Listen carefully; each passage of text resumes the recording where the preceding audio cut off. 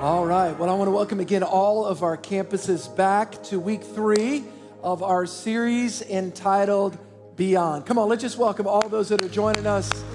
So excited to have you guys. We are in a 5-week series talking about how God can use your life and my life to make a difference. Matter of fact, I believe that God wants to use our lives individually, as families, and as a church family. I believe that impact is not one-dimensional.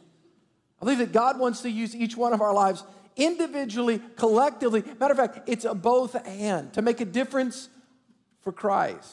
And when we make a difference for Christ, and when we see God use our life, let me tell you, there's nothing more satisfying than that. Matter of fact, when you know that God has used your life to make an impact on somebody else's life, lifting them, seeing them come to Christ, as a matter of fact, when you lead somebody to Jesus and you truly see that miracle, you know that is the greatest miracle. I believe in healing. I believe that God can heal people. I believe that God can do incredible miracles, financial miracles. I believe all those different things. But I'm going to tell you, the greatest miracle, in my opinion, is the miracle of a changed life. When your heart is transformed by Jesus, and when you and I get to participate in that, when we actually get to see our lives be a participant. And again, we don't save people, Jesus saves, but God uses our mouth. He uses our energy and our efforts to be able to communicate the gospel. That's what Paul said. How will they know unless they hear? How will they hear unless someone has said? How will they, listen, they need somebody to share the gospel. I love the fact that we believe in Church of the King that God is a miracle-working God, that God does miracles, signs and wonders, that we serve a God that didn't just, hey, by the way, you know what a deist is? Here's what deism. A deist believes that God just kind of started it all, winded up the clock, and then just stepped back and just said, y'all figure it out. I mean, they acknowledge that God's the creator, but that's it. I am grateful that God is not the creator, but God is intervening on a daily basis to do miracles in our lives today. How many of y'all are grateful for that? And I'm talking about more than just believing for a parking spot. Now, that's a start, and that's not bad. But God wants to do miracles, and when God does miracles, it is awesome. It is so, matter of fact, that's why the Bible calls it a sign. Everybody say sign and say wonder. So in other words, you see a sign, a token of God's grace, a miracle, and it causes people to sit back and go, wow, that's amazing. The question is, how do miracles work? Why does God do miracles? Do miracles still happen today? I believe they do. Listen, let me ask you a question. This is for all the theologians in the room, all right? All of our campuses. You can think about it. If you want to shout it out, you can. There's one miracle that Jesus actually performed that's recorded in every gospel. Only one, by the way, only one. There's one specific story of him doing a miracle that's recorded in Matthew, Mark, Luke, and John. You know the accounts of the Gospels, there's different perspectives, there's different things, but there's one particular account of a story of something that happened in the ministry of Jesus that is recorded in Matthew, Mark, Luke, and John, and it's the only one. I'll tell you what it is. It's Jesus and the feeding of the 5,000.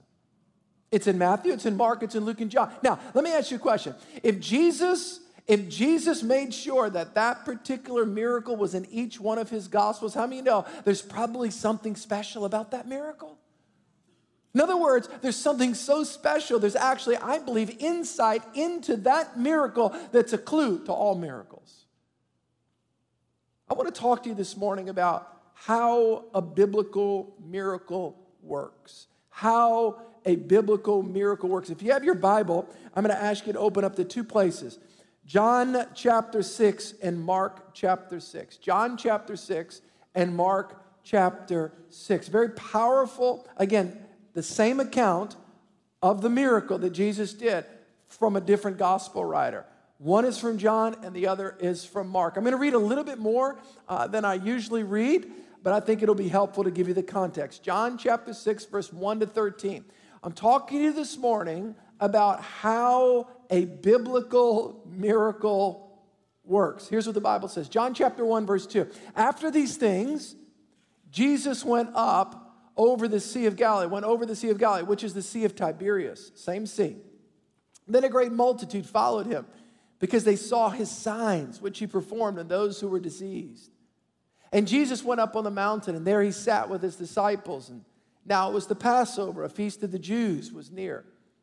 Then Jesus lifted up his eyes, and seeing a great multitude coming toward him, he said to Philip, where shall we buy bread that these may eat? Let me pause there for a moment. Let me tell you one thing I found out about following Jesus the last 31 years, reading a lot of the Bible. There are different times in the Bible where God asks humanity questions. Here's one of them. Let me help you guys with one thing. Here's what I've learned. Whenever God asks us a question, it's not because he doesn't know the answer. Adam, where are you? Whoosh, gosh, where's my glasses? Jesus, somebody. How many know God knew exactly where Adam was? The reason why God asks us questions is not because he doesn't know the answer. He wants to know if we know the answer. God's questions help us locate where we are. So he says to Philip, where shall we buy bread that these may eat? Look at the next verse. But this he said to test him, for he himself knew what he would do. Philip answered and said, 200 denarii worth of bread is not sufficient for them, that every one of them may eat. This is a huge group here, Jesus. One of his disciples, Andrew, Simon Peter's brother, said to him, there's a lad here. There's no Popeyes that's close, but there's a boy. There's a young boy. There's a lad here who has 5 barley loaves and 2 small fish. But what are they among so many? One kid had a lunch. Then Jesus said, make the people sit down. They were like, what's Jesus doing? What's going on here? Now there was much grass in the place. So the men sat down, a number about 5,000. Pause there for a moment. Some theologians believe it's important that they use the word men there to suggest that there's 5,000 men. And it is very appropriate to assume just 5,000 men is not the whole crowd. If you add wives, if you add children, it could be 20 or 25,000 people. I want you to think about the huge proportion of how many people are actually there. 5,000 is a lot. How about 20,000? So now Jesus tells the disciples to get him down, sit down. All of you guys sit down. Watch what happens. Verse 11. The Bible says, and Jesus took the loaves. Whose loaves? Little Jimmy's lunch. Junior high Jimmy took his lunch. And Jesus took the loaves, and when he had given thanks, he distributed them to the disciples. So Jesus takes Jimmy's lunch. He's got Jimmy's lunch. He blesses Jimmy's lunch. He gives it to the disciples, and then the disciples turn and distribute to them those that are sitting down. And likewise, of the fish, as much as they wanted from one lunch. Look at the next 2 verses. Verse 12. So when they were filled, he said to his disciples, gathering up the fragments that remain, gather them up so that nothing is lost. Last verse. Therefore they gathered them up, filled 12 baskets with the remember, this is one lunch of the 5 barley loaves which were left over by those who had eaten. I want you to think about this for a moment. Jesus is teaching all day long. The people are hungry. He knows that they're getting hungry. There's no Popeyes, McDonald's. It's Sunday, so you couldn't go to Chick-fil-A anyway. If you didn't get that, we'll pray for you afterwards. And there's no restaurants around. And Jesus is very aware that all of these people are hungry. And he's like, hey, guys, what do you think we should do? They start freaking out. They're like, wait, I don't really. Oh, and then one of them says, well, there's this one kid whose mom packed his lunch, junior high Jimmy. And I know he's got a lunch. Why is it that Jesus thought it was so important to put this particular miracle, the only miracle, this is important for all of our campuses, the only miracle that Jesus put and made sure it was in every one of the Gospels. And I'll tell you why, because I think present in this miracle is the key to how all miracles work. Are you with me? If you want to see the miracle power of God work in your life, present within this, resident within this particular story is how every biblical miracle works. Let me give you a statement. I put it down. It's not in your notes, but I'm going to give you this statement. You may want to write it down. and then I'm going to teach through this statement. All right, here we go. How does a biblical miracle work? Where there is a what? Everybody say it, a need. There's got to be a need. There's got to be a problem. Every miracle you see in the Bible, first there is a need, first there is a problem sensed by a group, and each individual understands his or her responsibility.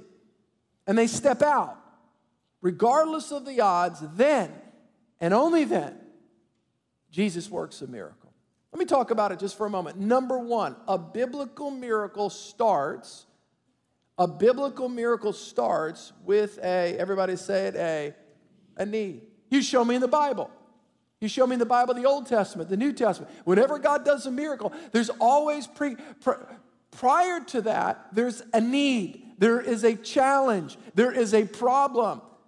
God sees the problem. God sees the need. By the way, Jesus knew exactly, hey, these guys, it's late in the day. They're hungry. So, Philip, what are we going to do about that? He asked a question to them.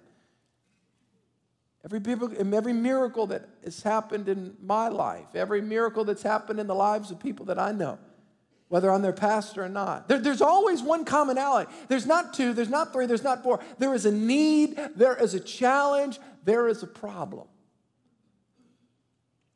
Now, the good news is, if you have a problem today, if you have a need today, if you have a challenge today, listen to me closely, it's important. You are a candidate for a miracle. I have had people all the time, they've said to me, Pastor, I'd love to see God's miracle power. I said, great. Are you willing to be in a position where you actually need a miracle? That's good preaching. Because if you really want to see God's miracle power happening in your life, where God shows up and God does things that are unexplainable, where you actually live the quote, above and beyond, the extraordinary life, not ordinary, but extraordinary life, then we've got to be willing from time to time to be placed in a position where we actually need God, where we actually need a miracle from God, where God shows up and breaks out and does things that are unexplainable. If we have a problem, we're actually a candidate for a miracle. You know, Church of the King has been a history of miracles the last 19 years.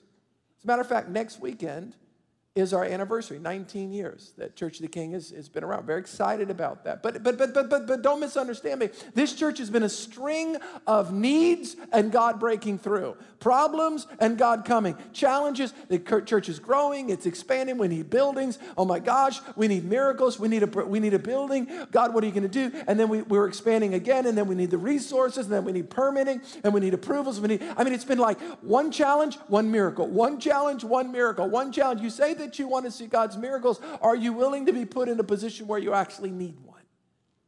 Wow. Pastor, I'm thinking second thoughts about that. That's how it happens. Matter of fact, we are in need of a miracle today. In all of our campuses, the South Shore packed out.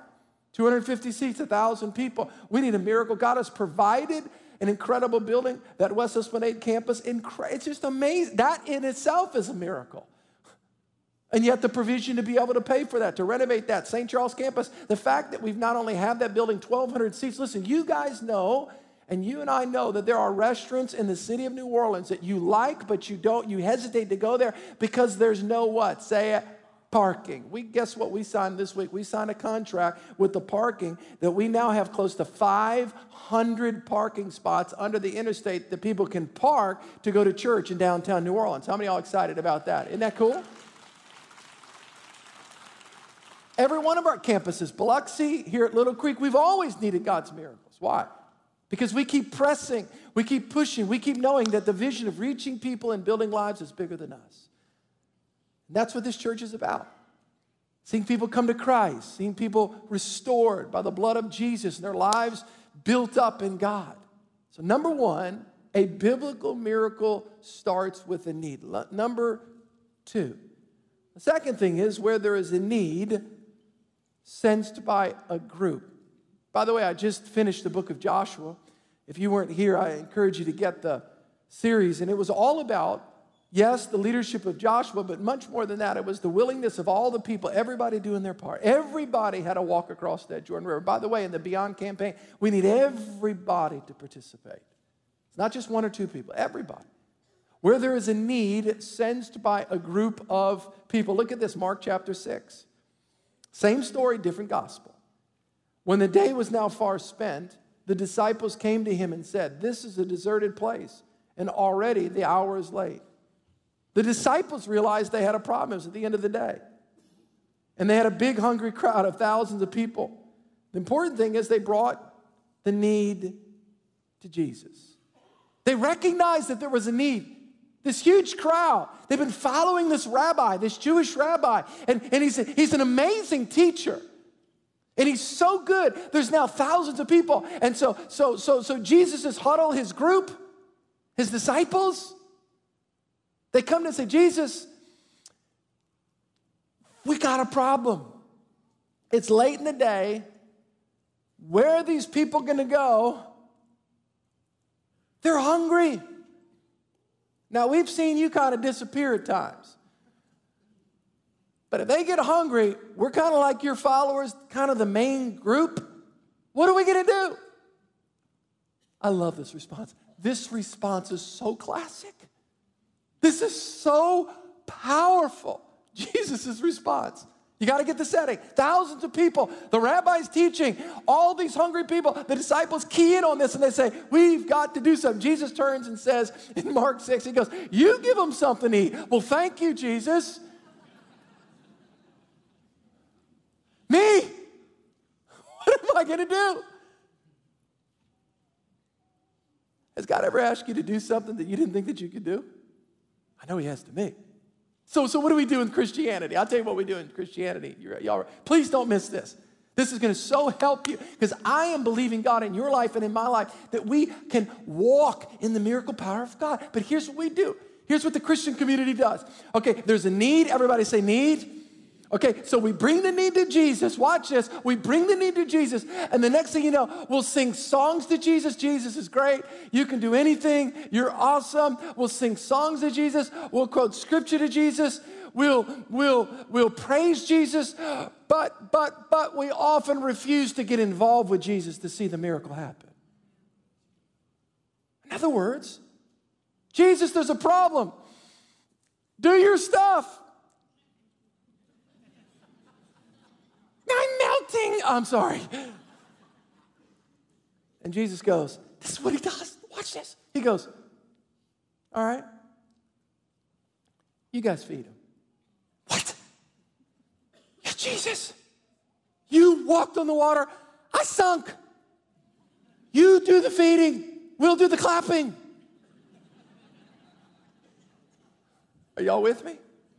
Now watch this. Watch this. All of us are guilty of this. We see a need. We've got a problem. But one of the things I've learned walking with Jesus for 31 years, without God, we cannot. But without us, he will not. In other words, God always uses us to work his miracles through. No, it's going to rain. Build a boat. Oh, I thought I could just snap and the boat would be built. Took him 120 years. You think every time he was hitting that nail in there going, "Where's God?" He was obeying God. Are y'all with me? How about the man that was lame on the mat? Jesus says, "Arise and be healed." "Why don't you heal me, then I'll get up." He says, "Get up first." How about the man with the withered arm? He says, "Stretch it out." The Bible says, as he stretched it out, it was made whole. How about the lepers? As the lepers went, they were healed. In other words, a lot of times, don't miss this, we're not wanting miracles, we're wanting magic. And magic is where God does everything and we do nothing. That was really good preaching, by the way. Wow. Wow. Where there's a need, sensed by a group. Let me give you the third thing. And they step out. They obey. Regardless of the odds. Back to John. Same story. Stay with me, please. Stay with me. One of the disciples, John chapter 6, verse 8 and 9, and one of his disciples, Andrew, Simon Peter's brother, said to him, "There is a lad," don't miss this, "there is a lad here who has 5 barley loaves and 2 small fish. He's got some French bread pistolets, all right, and 2 speckled trout. But what are they among so many?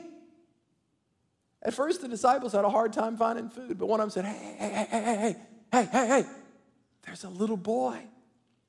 He brought us lunch.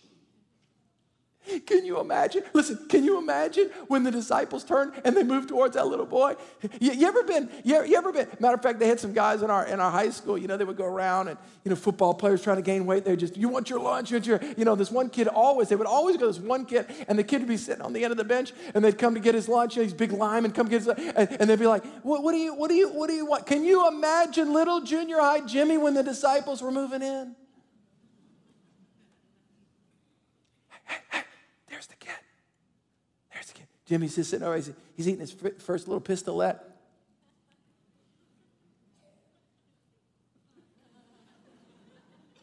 You know what you do when somebody's beating in on what you got. You're like,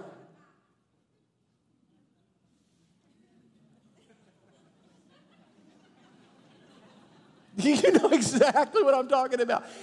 Let me give you 2 reasons why it's hard to give up our lunch. You guys ready for this? There's 2 reasons why it's hard. Here it is. Number 1, it's hard to give up your lunch. It's hard to care for others when we're comfortable ourselves. Can I tell you something? There's only one person in the crowd that didn't need a miracle. It's Jimmy. He had his lunch. He's the only one that was eating. It was the 24,999 people that actually needed the miracle. But he had something in his hand that was going to be part of the miracle. Number 1, it's hard to care for others when we're comfortable ourselves. I never forget when I brought my boys a number of years ago to Belize on a mission trip, Belize.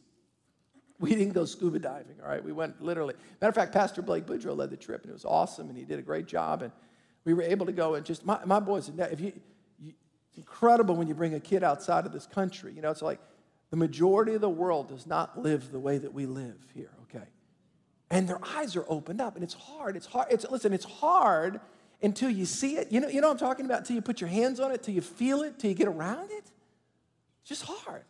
Because our reference point is this. We think everybody drives a car. Everybody goes to a nice school. Everybody's got clothes. Everybody can shop. But that's not true.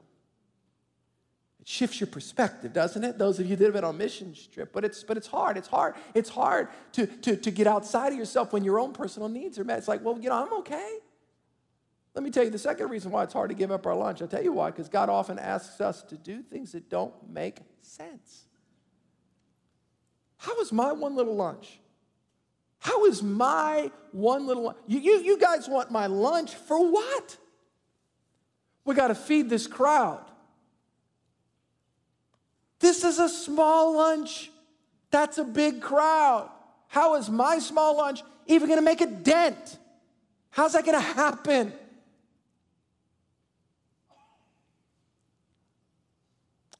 The arena downtown, the Smoothie King Arena, I think it seats like 18,000 people. I want you to think about this. The whole arena is filled with people, and one little boy's got a Happy Meal. How is my Happy Meal going to feed this whole arena? Wow. Sometimes it's hard to give up our lunch because we don't understand. God's asking us to do something. It doesn't make sense. It doesn't make sense. Can you imagine that day when he got back home to his mom? How was the preacher? It was good, Mom. Did you eat your lunch? Part of it. What happened? Somebody took it. Those thieves. No. I mean, I gave it. I really did give it. Well, why? What happened? Well, Mom, you're not going to believe this. You're not going to believe this. Do you have your lunch box? Mom, I'm telling you what happened. I gave my food. There's this rabbi dude, this teacher guy, the miracle guy. I'm telling you, the disciples, I gave him my lunch, and then they gave it to him. And watch this, Mom. They put it in his hands. The next thing you know, he raises it up to the sky, my lunch. Okay? And then he turns back to those guys And he starts handing out the lunch. Now, I know you gave me 5 pistolets, but I'm telling you, it went to 6, it went to 7. I don't know how it happened. This just blows me away, Mom. But the more that he gave out of my lunch, the more that it multiplied. Did you know in Hebrews chapter 11 that the Hall of Fame, I've taught a series called the Hall of Faith. You know the Hall of Fame, football, Canton, Ohio? Well, Hebrews 11 is the Hall of Faith. Men and women of God, Hebrews 11 and 12. Hebrews 12 says this, watch this. Therefore we also, since we're surrounded by so great a cloud of witnesses, let us lay aside every weight and the sin. Let us run our race. Do you know right now, I believe there's actually a thin veil between heaven and earth. Listen to me closely. I do believe that the great men and women of God are standing in the grandstands, cheering us on as we're running our race. As each one of us are running the race that God has set before us to fulfill God's call, to fulfill God's destiny. And I believe if every single one of them could step out of the grandstands and give us a message, it would be powerful. Do you know that every time we read the Bible, we read about Moses, we read about the different men and women in the Bible, Esther. I believe that Esther would say, for such a time as this, God put you on the planet. But let me tell you what I believe that Jimmy would say. You ready? I believe Jimmy would say this, if he could step out and say, God can only multiply what you put in his hands. But when you put it in his hands, multiplication takes place. Listen to me. I want everybody to hear me at all the campuses. It all depends upon whose hands it's in. Let me give you an example. You see this basketball in my hands? Let me tell you what it means. Not a lot. You put it in Anthony Davis's hands, you put it in LeBron James's hands, and there's a chance for the LA Lakers. Are you with me? This means about $38 million a year, maybe $50 million a year, whatever LeBron James. So what's the difference? Same basketball. The difference is whose hands it's in. Let me show you another one. You see this golf club right here?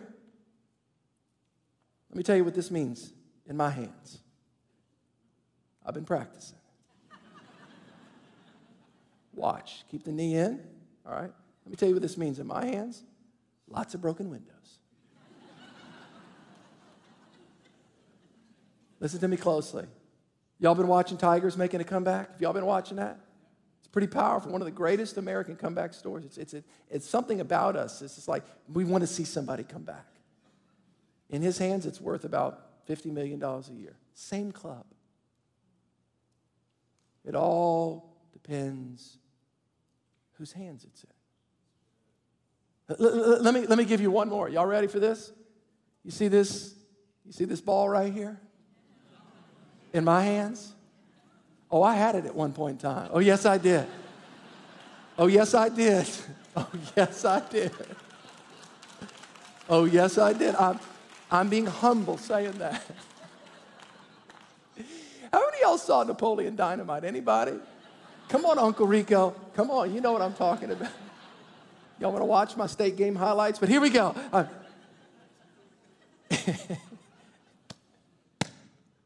In my hands, it means some fun with some friends or family or my kids. But you put the same ball in Drew Brees' hands. Come on, New Orleans Saints, 2019 Super Bowl. Come on. Same ball. It all depends on whose, everybody say it, hands it's in. God can only multiply what you put in his hands.